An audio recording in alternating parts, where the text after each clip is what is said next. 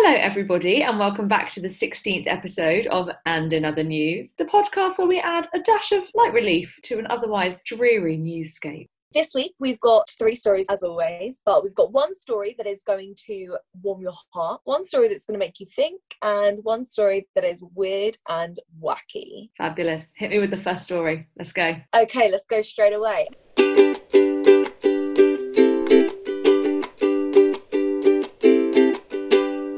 Story is one that is going to warm your heart, and it definitely will. Warm being the operative word. So this is about a story that happened in Wales. So Marcus Evans is the hero of this story. He's a young guy who's walking home from work and saw that one of his neighbours' houses was on fire. And he saw like the emergency services weren't there yet. And so he just ran into the house and rescued this woman who was still in there. Yeah. Oh my gosh. And his instincts just kicked in. And he was just like, God, I have to do this. People are amazing. Yeah, really, truly are. And bless him, he lost his mum 2 years ago. And so apparently his thoughts were like, oh my God, I don't want anyone else to have to go through that. So if I can stop that, then I will, which I think is amazing. You keep hearing at the moment, don't you, about all of these acts of heroism, like the man that jumped into the Thames to try and save that lady. Yeah. And I just think like, some people, when you come across a situation where there's imminent danger, I know I, for one, would just freeze up.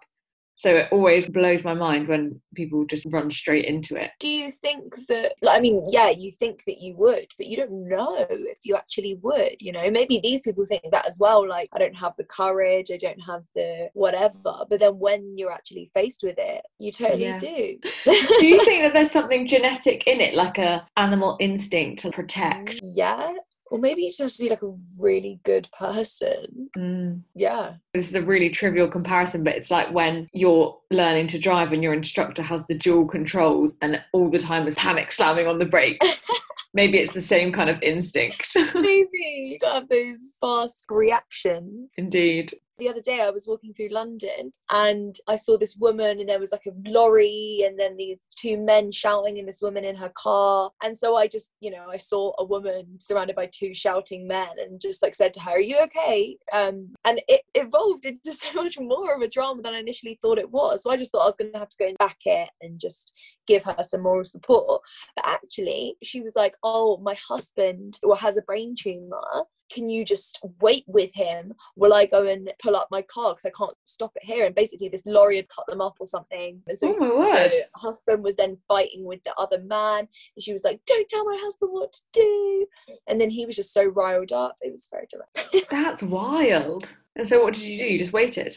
I just waited with the husband, made sure he was okay. Because he was angry at the man. He was refusing to get back in the car. I do think, like you were being so like kind and helpful, I think it is an instinct, because actually if you ever see anybody that's like fallen over in the road or whatever, I'm always fairly useless because there's normally a massive crowd of people gathered around them like ready to help.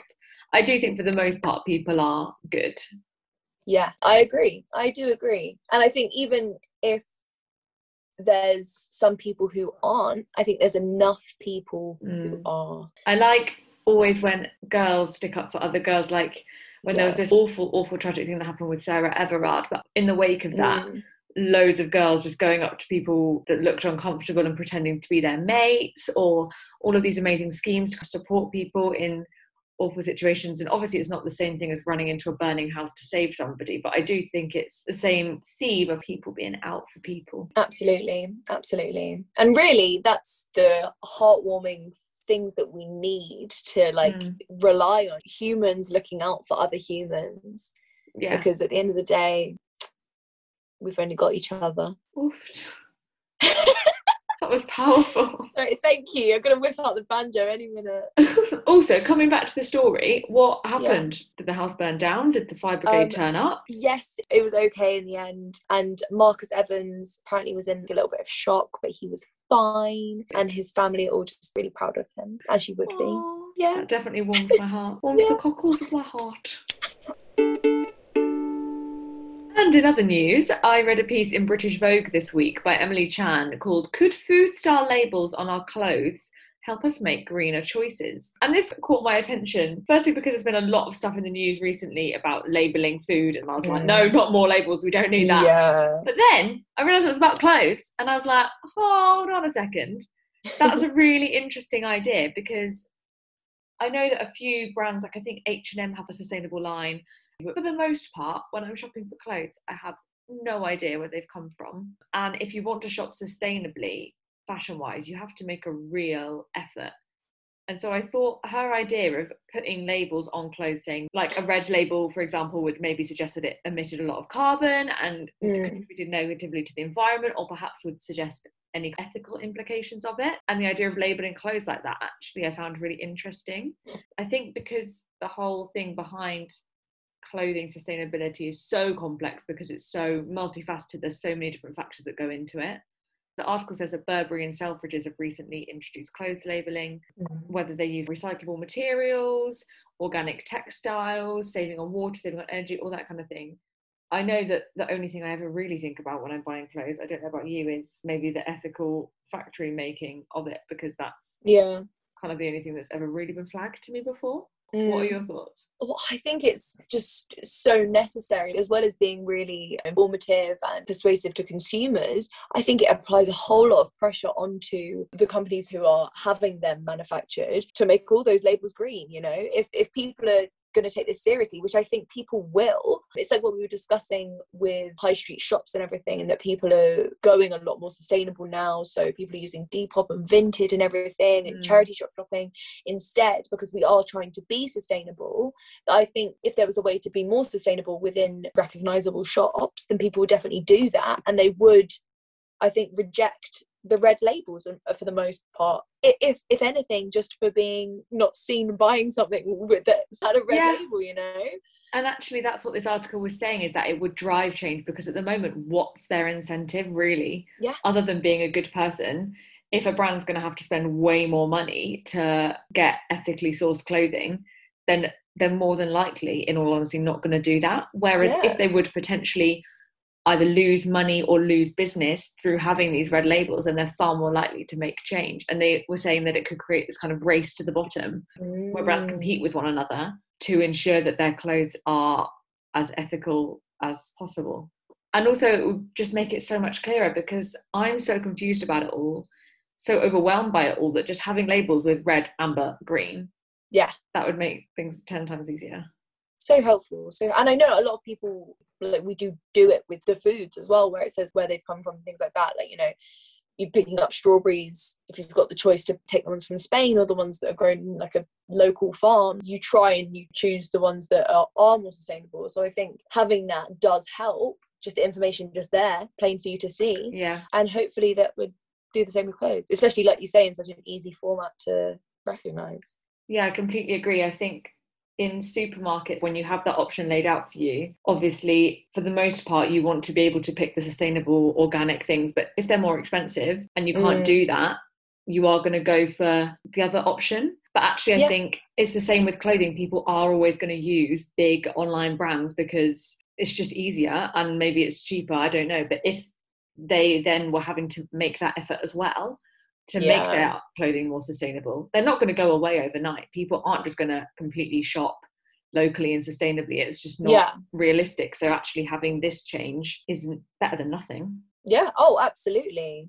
A lot better than nothing. And I think it would probably bring it to people's attention more, because as much as I hate to admit it, I'm fairly oblivious a lot of the time. If I'm not shopping secondhand and being like, I'm so proud of myself shopping on Depop, then I'm buying clothes from Topshop because it's there and I've done it for however long. Habits are hard to break. Yeah, absolutely.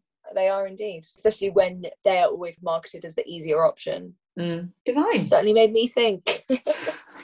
Made me think too. Long and hard. And in other news, this is our final story, and it is definitely weird and wacky. It's about a little boy in New York, goes by the name of Noah, who really loves SpongeBob ice lollies. Fair play. Fair play.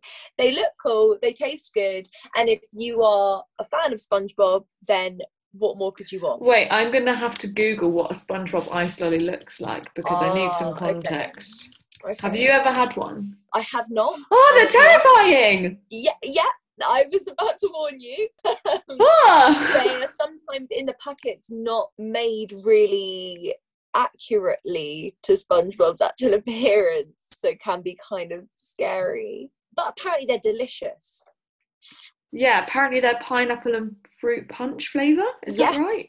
Yeah, like a nice tropical vibe. Oh, yes, please. Yeah, exactly. And that's exactly how Noah felt, to the extent that he went on Amazon and ordered 51 cases of these ice lollies, which totaled 918 ice lollies, which cost his mum over $2,000, which is nearly £2,000. You're going to need a big old freezer for that. Yeah. That was my main concern. They're ice lollies as well, but maybe they're those ones that no, that doesn't work, does it? I was going to say, like, ice pops, you can just keep them in the cupboard until you want to freeze them, but I don't think it would work. Then these would be even meltier and even scarier. If you're listening, pause this, Google what they look like, give yourself a little shock, and then just imagine them all melted because they can't fit in anyone's freezer. So this Weird and Wacky story has a little bit of a dark turn to it, that Amazon, being Amazon, initially wouldn't take them back. They didn't want to hear it. Yeah. And for Amazon, $2,000 is nothing. Yeah. And for a mum who's a social work student, it's a lot of money. So you just think that they would make an exception. It's a bizarre case. No one in their right mind is going to order that many ice lollies. It was clearly a child, but they didn't take it back.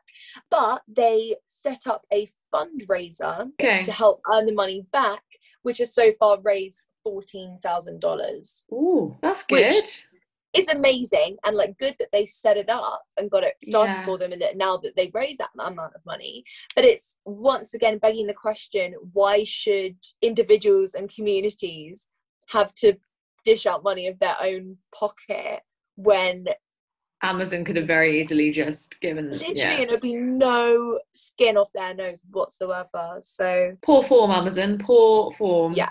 So what happened to the ice lollies? I would like to think, this is what's happened in my headcanon version of this, that they did a cute little lemonade stand, but for SpongeBob ice lollies. Went and dropped one around every house in the neighbourhood.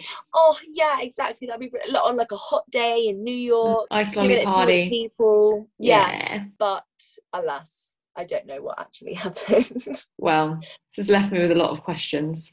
Yeah. The main one being, if you had to order £2 worth of ice lollies, which one would it be? What an incredible question. Wait, did it have to be an ice lolly? I'll include ice cream in this as well. I'll allow that because I don't really like ice lollies. Yeah, fair enough. They're good, but they're not, not on the level of ice cream.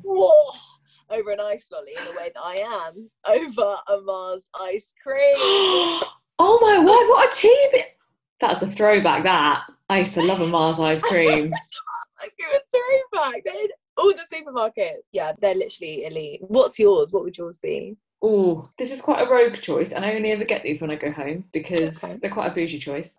Biscoff ice cream sticks. They are. What is that? That sounds incredible. Well, I have just changed your life because you do need to go out and find them. They have big ones and they have mini ones, and the big ones are just so good. What, like the Lotus Biscoff? Yeah. They're like ice cream with biscuits in, and then a layer of Biscoff, and then a layer of chocolate with Biscoff in. Oh, what? They sound I know. so good. But I'm also partial to an almond Magnum. I do love a Magnum. Very controversial. No, Magnums are good. I've got some chocolate orange Magnums waiting for me downstairs. If it had to be an ice lolly, though, I think for an ice lolly, I'd go for a Fab. I was about to say, it would have to be, wouldn't it? Yeah. They are Top just great. Of a Fab, you can't beat it. Also, do you remember that phase when we're about, 14, 15, and Claire's Accessories were providing the goods with Fab-themed accessories? Yes. Fab earrings, Fab clip-on earrings, Fab badges, Fab headbands, Fab hair clips. Oh, what a time. Honestly, I should have stocked up back then. I know, I'm having all of They'd probably be so in right now. Oh, yeah. Y2K fashion.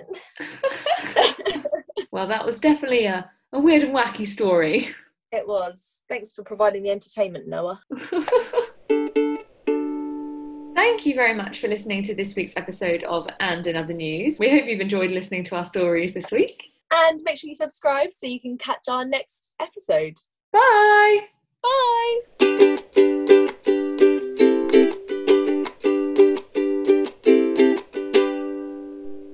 And in other news, I read a piece this week in I'll start that again. Yeah.